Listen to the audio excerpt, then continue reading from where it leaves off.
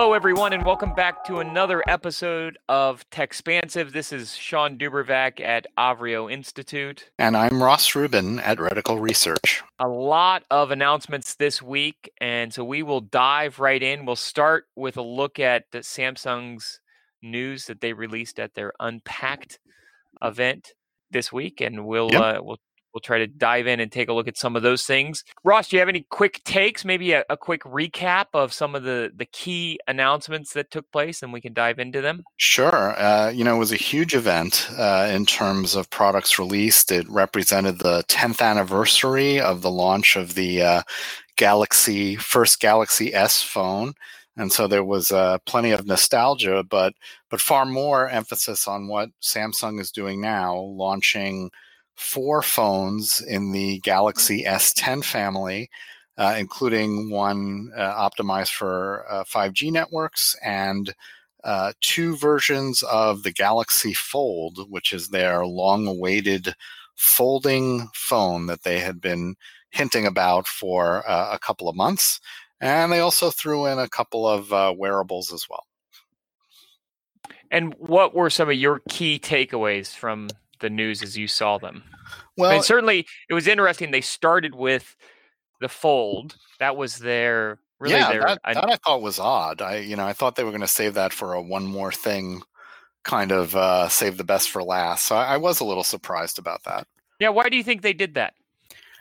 Maybe just to get more of a leg up on the competition. It is widely expected that Huawei is going to announce their own folding phone at Mobile World Congress, which is next week from when we're recording this. So maybe they just wanted to get the news out there as quickly as possible because, Sean, I think in some ways, put a little bit of a damper on the S10 news to follow, even though there were a lot of nice improvements in those phones.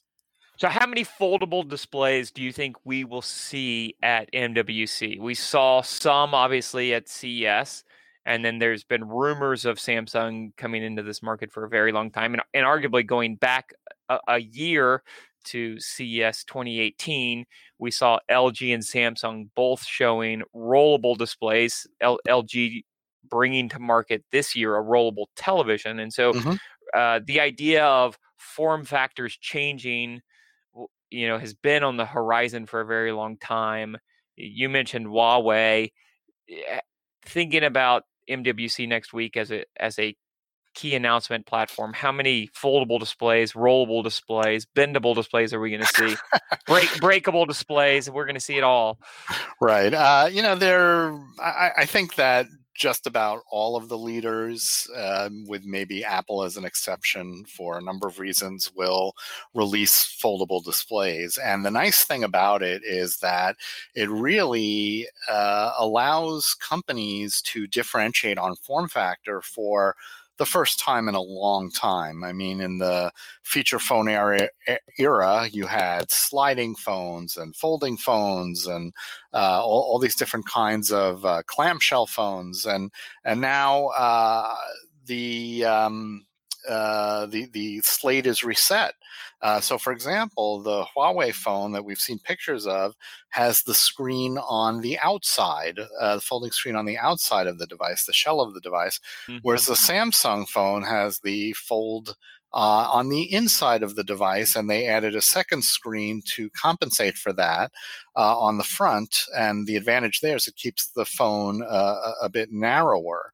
But it also opens up opportunities to do things like maybe trifold phones, just like a wallet, where you could perhaps have a screen with 2 folds, and it allows it to fold out to something approaching a full page display or kind of a classic iPad display. So it's a good shot in the arm for the industry. And it'll be interesting to see how the various vendors interpret it. Of course, it's not only limited to phones. A lot of rumors that Microsoft has been working on a couple of folding form factors for PC, laptop class devices as well. So, well, and to your point, I mean, the biggest debates in hardware have been, what do you do with your notch? What does your notch look like, right? And I'm kind of so bored by this debate, and that Well, it's that a didn't take long. I mean, the notch is only what, 2 years old, I guess. well, but I mean, the debate is, how do you do the notch? And we see with Samsung Galaxy S10 looking at other types of notches, hole punch displays, Right. or something else. So, but that seems like such a minor detail from from a form factor experience than what we could see with foldable displays. Hmm. What do you think the use case scenarios look like? I mean, from my standpoint, we've seen phones getting bigger, Yep. and I like the idea of foldable displays being able to take our current size and making them smaller. And that doesn't seem where we're going right now. I mean, it seems like what we'll do is we'll take bigger phones and make them bigger, turn them That's into interesting. to tablet-esque phones. So And, when and I you go ahead. and I was going to just say, I think some of that is, deals the with the yield capabilities of early technologies.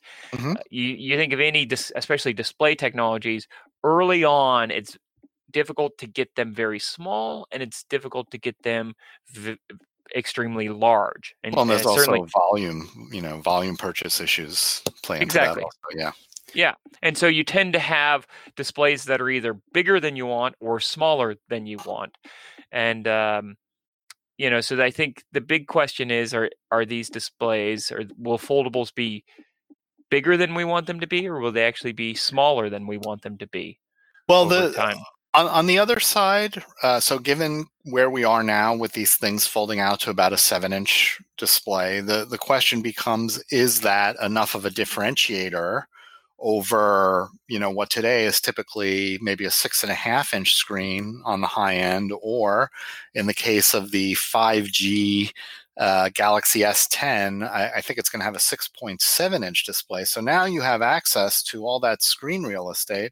Sure, it may be taking up more than its share of your pocket availability, but it's providing a lot of screen real estate all the time, without having to unfold the device. And let's face it, that's a second step. That's why all of these phones have to have some kind of front screen, because you have to be able to use them as a phone. You have to be able to react in the moment, Mm. and so that's the other thing that's pushing the size question. My preference would be for the opposite, something that is the size of one of the larger phablets today that expands into something even bigger, because Hmm. I think we have, accepted big phones. I'm sure there's a good part of the market that would like something smaller, and I think the Galaxy S10e helps speak to that market. But really, in terms of new capabilities, that's where I would see the personal payoff for me. So And what do you think the timing on this is? So Galaxy Fold will become available April 26th, is its release date. Price point just under $2,000. yep, So adoption will probably be pretty small. They've positioned it as a luxury item, which I think is exactly the right place to position this. So yep. it becomes the device that early adopters grab to show off to their friends. And I do think it is an incredible technical feat that Looks great. Yeah, it they've looks great. accomplished. And so there's something to be said to that, even if it's still not quite where it will be in 2 years' time or 10 years' time. The technical capabilities are there, and that's an engineering feat that I think you will have some percent of the market gravitate to highlight that they are early adopters and willing to spend high dollars on cutting edge technology.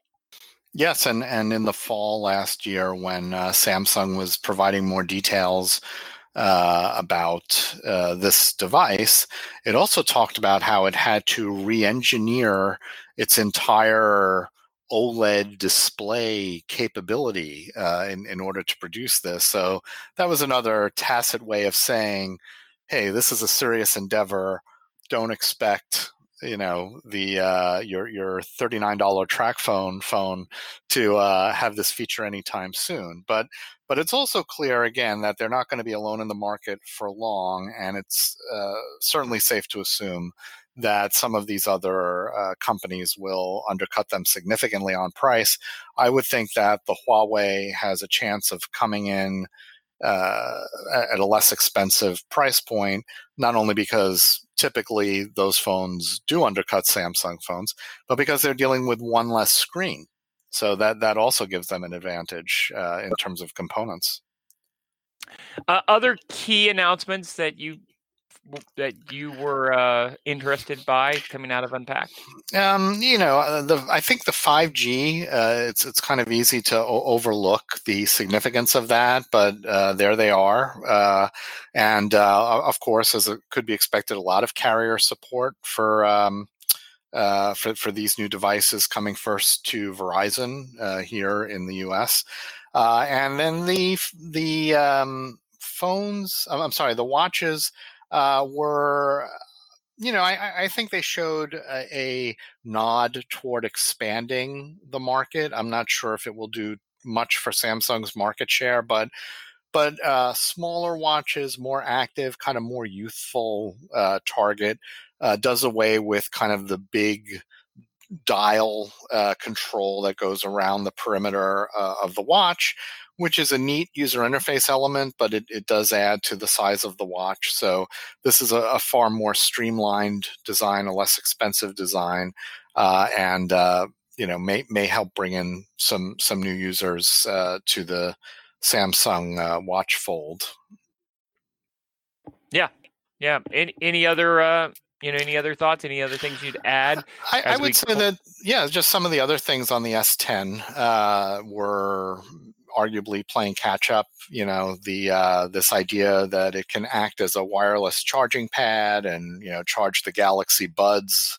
We didn't mention those, but that's another thing that they announced, but didn't go into a lot of great detail. So I'm not really expecting an AirPods killer there, but it can be charged from the back of the phone, which is kind of neat. The in-screen fingerprint unlock, Right. which we have seen from a couple of Chinese brands, which Qualcomm also said we should expect to see on far more devices moving forward in 2019 and beyond. And that raises a real interesting question about where we are in terms of fingerprint recognition versus face recognition, but I think that's a debate for another day. Yeah. So you think it's interesting that Samsung announced so many products at their Unpacked event as opposed to waiting a week and bringing them all to MWC as they would have in the past? I mean, certainly MWC has been the launch pad for a number of Galaxy phones over the last couple of years. Sure. But instead, they're using their own event. And obviously, every brand would prefer to use their own event, as Apple does so successfully. But Right. you really see Samsung doing it just a couple of days before they'll take the stage again in Barcelona and bring to try to bring some of these things to market. Obviously, they can continue some of these storylines that they're building out, and maybe that's a new strategy we'll see companies follow moving forward. Big announcements the week before big trade shows like CES or MWC, and then they'll build out that storyline when they're actually on the show floor. See, that's kind of what I thought they would do, but and certainly in the past, even when they have announced a product at MWC, they have branded it as an Unpacked event at MWC, kind of a show within a show, even though it's just kind of a big press conference. But they. The thing is that a lot of those companies that do their own events don't go to these kinds of larger trade shows. So Apple, for example, will not exhibit at MWC, does not exhibit at CES. Same thing with Microsoft. But Samsung also it's easy to forget they are an infrastructure provider as well, and it's also easy to forget with all the phone announcements that Mobile World Congress really at its heart is an infrastructure show. Definitely, yeah. So that may be their focus there.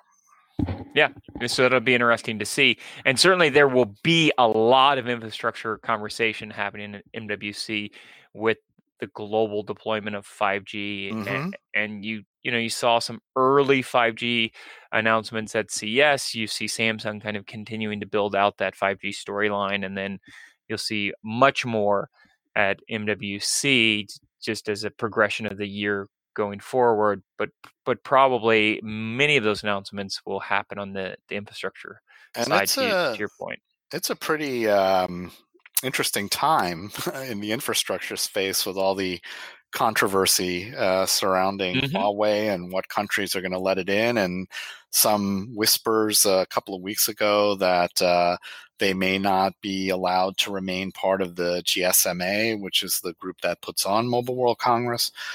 So things, the winds seem to change week by week, maybe now a little bit more in Huawei's favor. But maybe Samsung has an opportunity to pick up some mind share given all that controversy. Well, and 5G has taken on, and the race to 5G has taken on a nationalistic tone, and maybe that's everything today. But we even saw President Trump tweeting out over the past week calls to accelerate 5G deployment and become, a global leader of 5G and not fall 6G. Behind. Yeah, and of 6G. That's true. We'll just skip right ahead. That's right. And it's funny because who needs that decade of development time? Yeah, that's right. I mean, we're probably looking at a decade of deployment for 5G and 2 decades before we see mass adoption of 6G, right? And what 6G will obviously look like. We haven't even really fully finalized everything as part of the 5G standard setting process. There's still one more release as part of the 5G deployment, and that isn't coming until mid 2020. So we'll still see a lot more of the next 24 months. But and so Huawei and other companies get caught in this nationalistic debate of 5G, and it's interesting to me because I can understand it at some level with something like AI, but 5G being a cellular technology is somewhat geographically defined.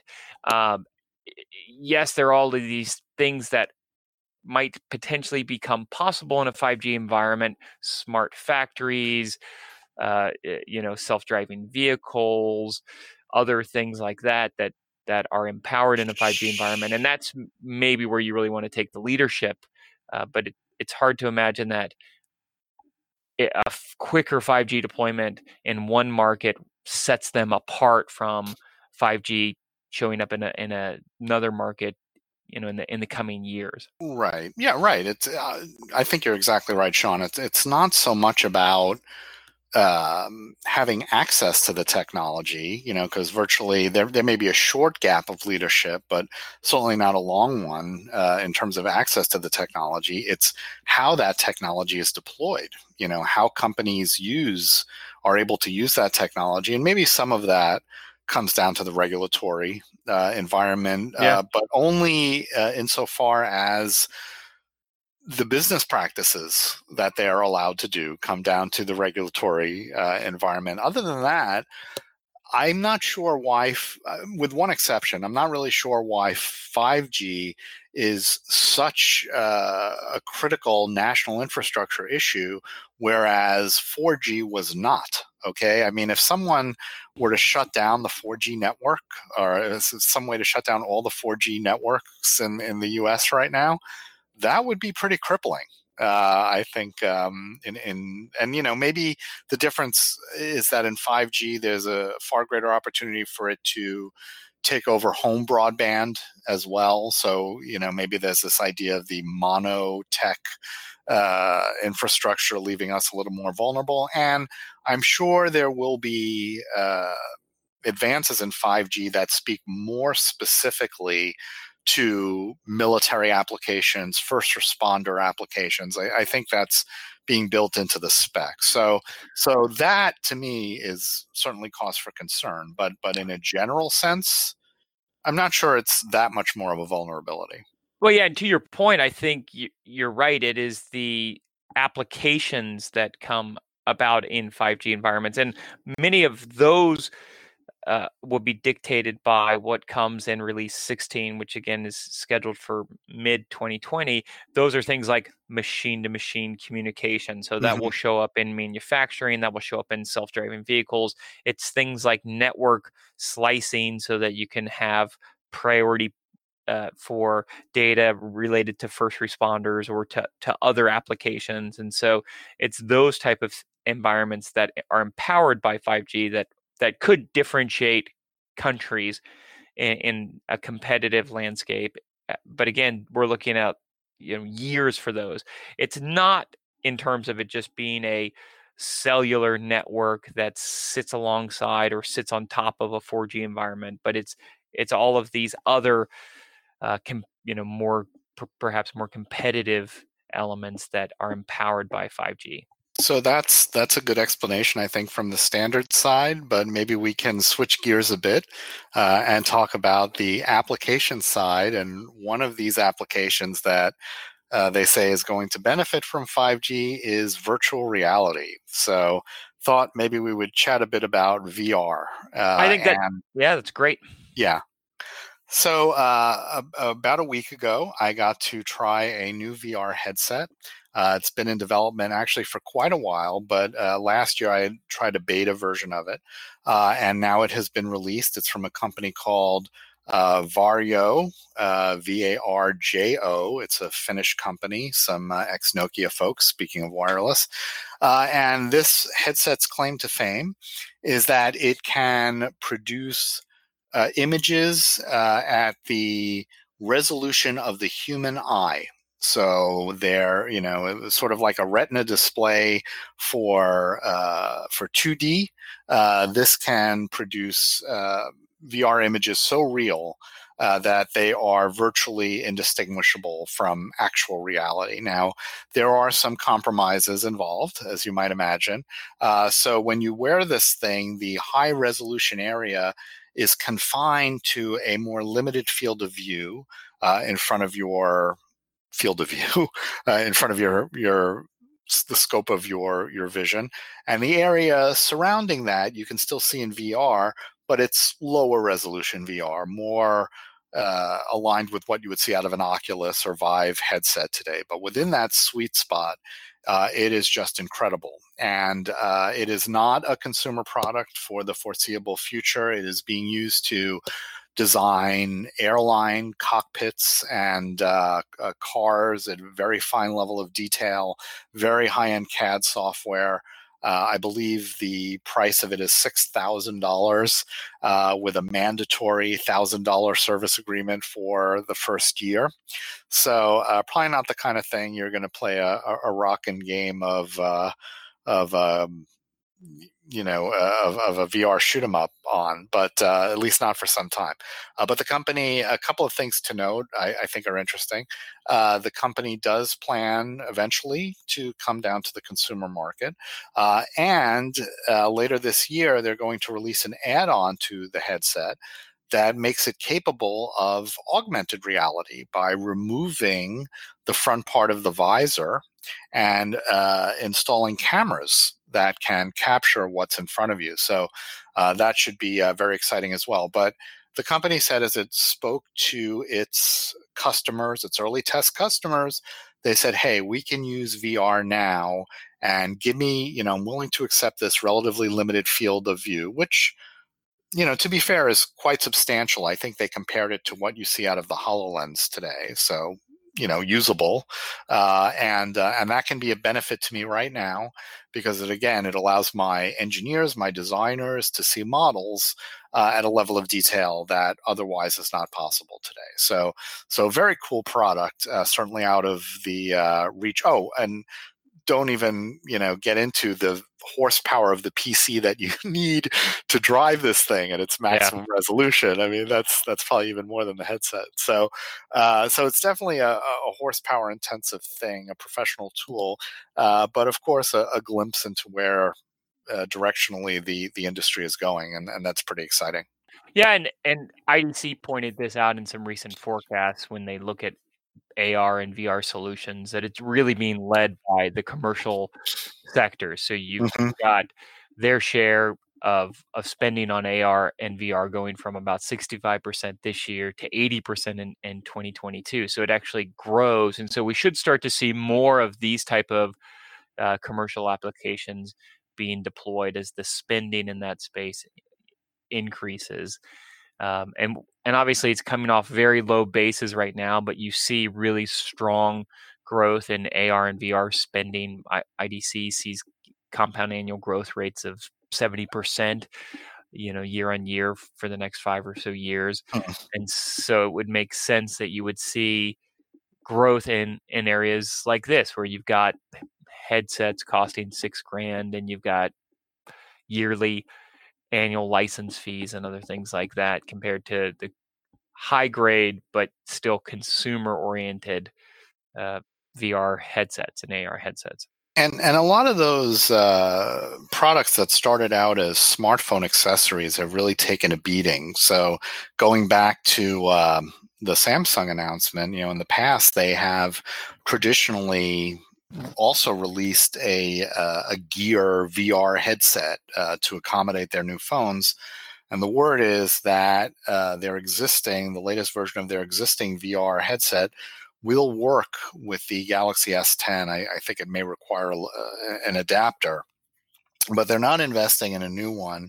And it seems that a lot of those inexpensive sub $200 or sub $150 headsets have just been outclassed by the Oculus Go, which delivers a very usable experience for about that price point. And it should be interesting to see what happens with the follow-on to that was announced, which I'm sure we discussed on the podcast some time ago, which brings it a step up, right? So it's not quite at the level of the professional tools. I guess it would be fair to call it an enthusiast tool. So maybe it's not spreading as quickly as people in the industry would hope it would. But it's definitely finding its market, and the users who are embracing it are opting for more sophisticated solutions.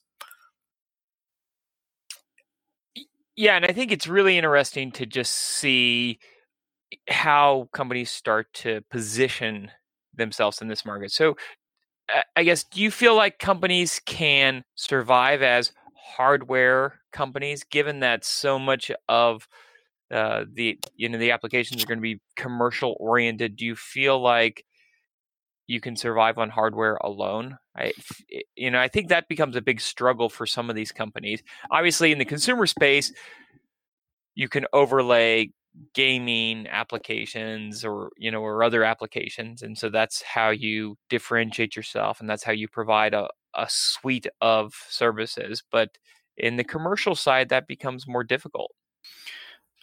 I think everyone in the business at this point has some other revenue stream. So there's HTC and Valve working on Vive, and that is to enhance the stream business experience, which is a robust business. You have Facebook doing it as kind of I don't think it's fair to call it an R&D project, but they definitely are taking the long view with it. They certainly have, this is their Google X for all intents and purposes. This is their long bet, and at their events they talk ultimately about this thing. They talk about it as a game device now, but they keep holding out the hope that it will become the new paradigm of computing.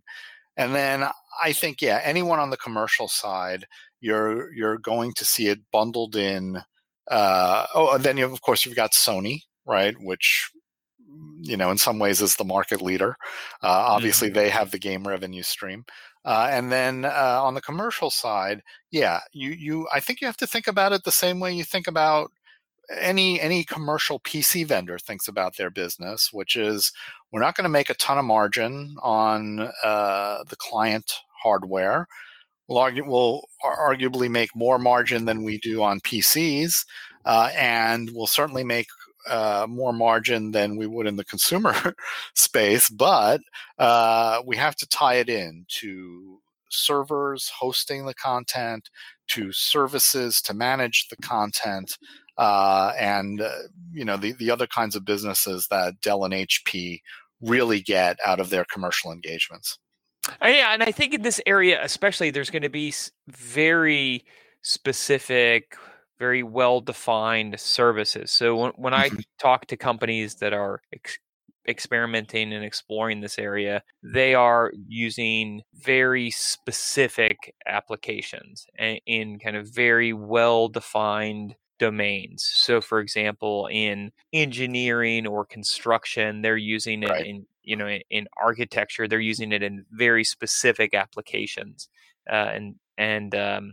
so it.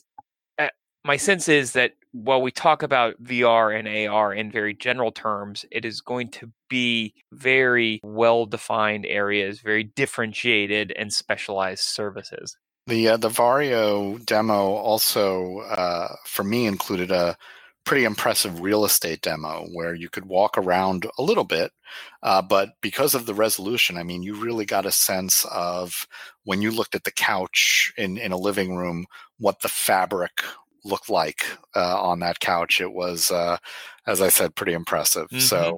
So that level of quality will probably definitely open up some new possibilities for the companies that can take advantage of it. Yeah, and I think there's a strong desire and demand to just have content that's recorded. So I was talking with an engineering company this week, and they'll do pre-construction assessments of neighboring buildings when they put up high rises. So they'll essentially go through neighboring buildings and video the entire building, so that if complaints arise that there was a crack formed because it put a skyscraper in next door, they'll pull up the videotape and look at that apartment building or that office and try to ascertain if the crack was already there or not. Wow. And so you could imagine being able to do that That sounds more like an insurance issue, but it is. Well, yeah. And so, I mean, it obviously is it's an assurance issue, to be sure. And it's typically done by the company that would be liable for that type of damage. Would be the company putting in the construction. And so being able to, jump and do that in a VR setting would be a significant step up in efficiency and productivity, because today it's still primarily done in an analog way. You might be recording it and saving it on a digital tape, but you still have to fast forward to that particular section of the tape, whereas being able to just jump into that building virtually and then move virtually to the area in question could accelerate processes like that. So cool. It'll be interesting to see.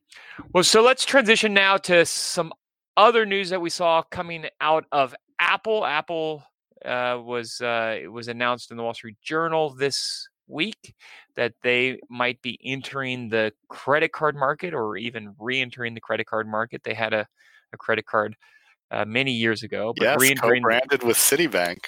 I right. had one. Yeah. So it is the way that many early Apple users financed different Apple products, got points and other things that they could use towards Apple products. So they could be re-entering this space together with Goldman Sachs and issuing essentially a co-branded credit card that would tie into Apple Pay. There's still some kind of early reporting on this from the Wall Street Journal that they might offer consumers 2% back. So it's a pretty lucrative card from that perspective. Ross, any early thoughts on this and the implications of this? Well, you stole my nostalgia Right. talk about the affinity card. But this is maybe it's an affinity card, but that's not really what it's about. To your point, it's about a cashback reward as opposed to, say, some notion of points to buy Apple credit for Apple products. But what it really is Apple Pay coming full circle. The migration of the transaction vehicle going from the card to the phone, establishing a system for that phone-based transaction, and then bringing it back into the world of cards. And I guess one thing that it says to me is maybe this is a little bit of an admission that despite all of Apple's early arguments that paying by phone was a superior process to paying by card. Paying by card is really not so bad. It's a pretty good process. Yeah, Apple has got to be looking overseas, right? They've got to be looking at WeChat, which Sure. it has a demanding and a commanding payment environment in China, where people are paying for all kinds of things, not just activities that they're doing in the physical world, but things like rent and other things they're paying through WeChat. So there's a tremendous payment platform, and they have got to be seeing more purchases going online, more transactions taking place online, and many of those going through the mobile phone. And so this is an opportunity to bridge that gap, because in the US we are less phone centric when it comes to payments and more credit card centric when it comes to payments. And so this is a way perhaps of trying to tie those together as we bridge from credit card payments to traditional, mobile payments, mobile phone payments coming from the hardware, if you will. Up to now, the watch has been their foray into paying when you don't have your phone on you, and they've made good progress there, but the watch is still a relatively expensive item. It is, of course, tied to the iPhone. So, this might be a way to bring more people into the Apple Pay fold who don't necessarily have iPhones or Apple Watches. So that may be an opportunity as well. Or, again, when you're in situations where leave your watch at home, you may leave your phone at home. It happens. So the Wall Street Journal also reported that there will likely be extra features on Apple's Wallet app, which will let you do things like set spending goals, track and monitor rewards, manage your spending, manage balances. So it's Apple taking payments as we know them today and perhaps overlaying some additional features and additional services. And this is an area that Apple likes to go. They like to go into an area that's established, and then they like to add in a much more enjoyable consumer experience, a much more fluid, if you will, and seamless consumer experience that ties hardware and software together, and try to differentiate that way and overlay some additional features on top of that. And also a competitive answer to PayPal, right, which also has its own credit card. So yeah, and they've gained good traction in Apple Pay. They've had some growth there in the December quarter. They reported 1.8 billion transactions, double the volume from a year ago. So it's clearly an area of growth. As we've talked about multiple times on this podcast, Apple has extremely high service margins, and so they need to move into high margin businesses. Healthcare is one that I've thrown out there many times, and I think that's still an area they'll continue to push into.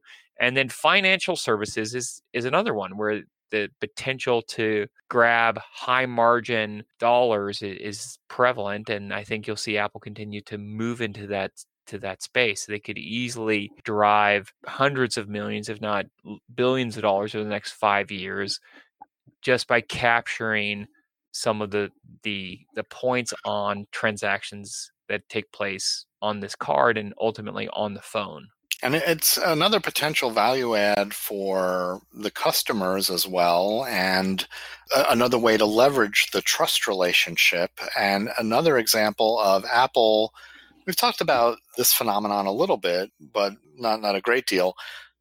we've talked about it more in reference to Amazon, but seeing what works on the platform and co-opting it, right? Mm-hmm. So there have been a number of apps for the iPhone and of course Android that have tried to get people who may not be thinking of savings or investment to understand the power and potential of those things, being it setting aside, an app like Acorns, you're setting aside a little bit every week into a savings account, or Mint, which is owned by Intuit for your banking.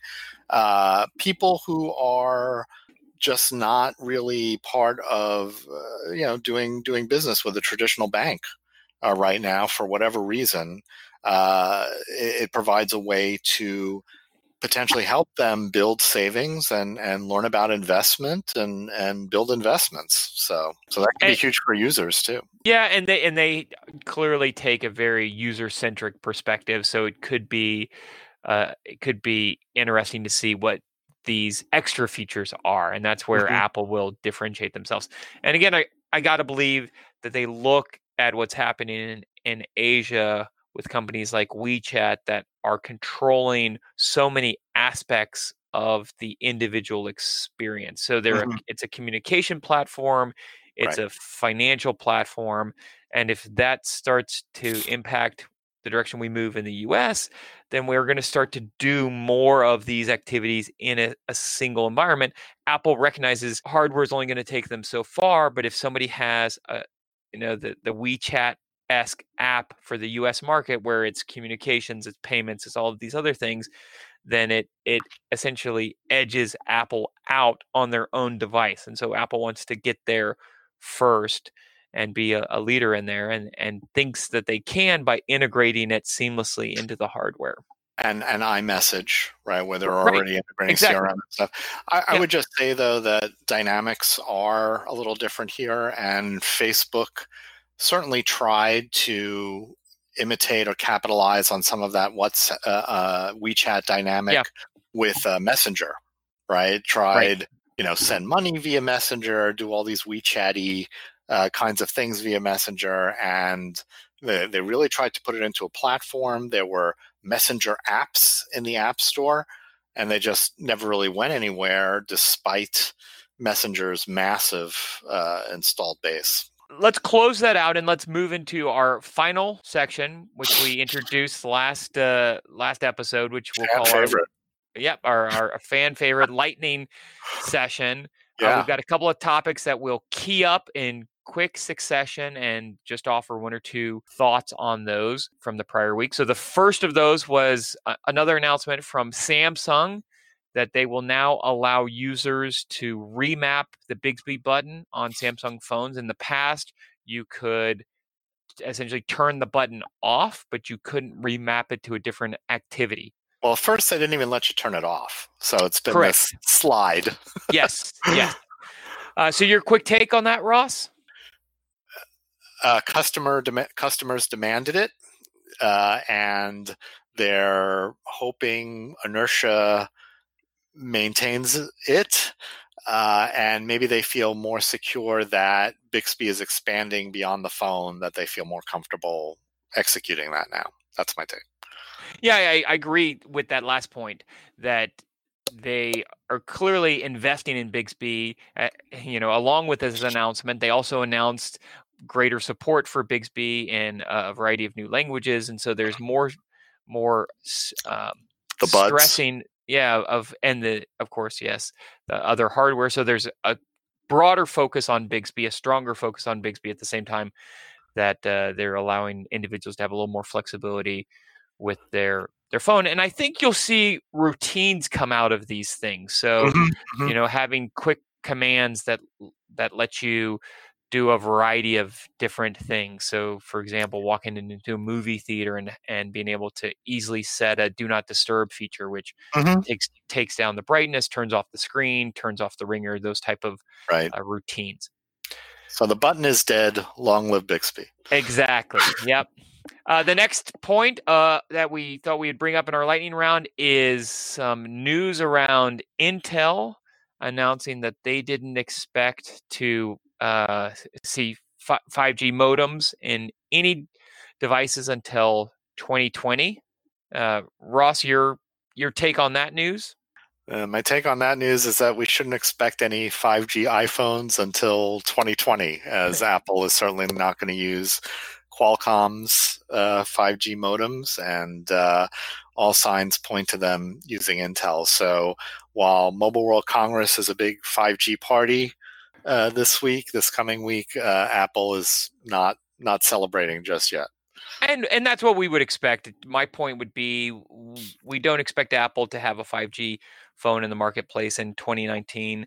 They'll wait until there's wider deployment, greater clarity about some of the use case scenarios, and so 2020 and maybe even later, probably not later, but could possibly be later. Really wouldn't matter whether it's 2020 or 2021, in my opinion. We'll see Apple move into that space. So clearly, there's already been conversations there with Intel, and Intel has probably roadmapped some of that timing out for them. The third story we wanted to hit, we had two stories related. Singapore Airlines and American Airlines both confirmed that some of their seat back screens have embedded cameras. They reported at the same time that those are disabled after a photo of one of those went viral. At the same time this week, we had some news that Google had not previously announced and disclosed that they have microphones built into some of their Nest camera products. And so Business Insider called this note out. A Google spokesperson reported to them that it was just an error, not an intentional or malicious error, but that they had not disclosed that in any of the device's product materials. Your hot take on that, Ross? My take is if it's active, you have to disclose, right? And Google admitted it was a mistake. And it's kind of paradoxical given that when they introduced the Google Home product, they made a big deal out of noting how there was no cameras on that product. So they definitely understand the power of disclosing whether certain kinds of sensors are in the product. In terms of the airline, though, I don't think they really have any responsibility. If it's built into there for future application, but the application, but it's never turned on, it's not a factor. I don't think they have to disclose. So that's my take on it.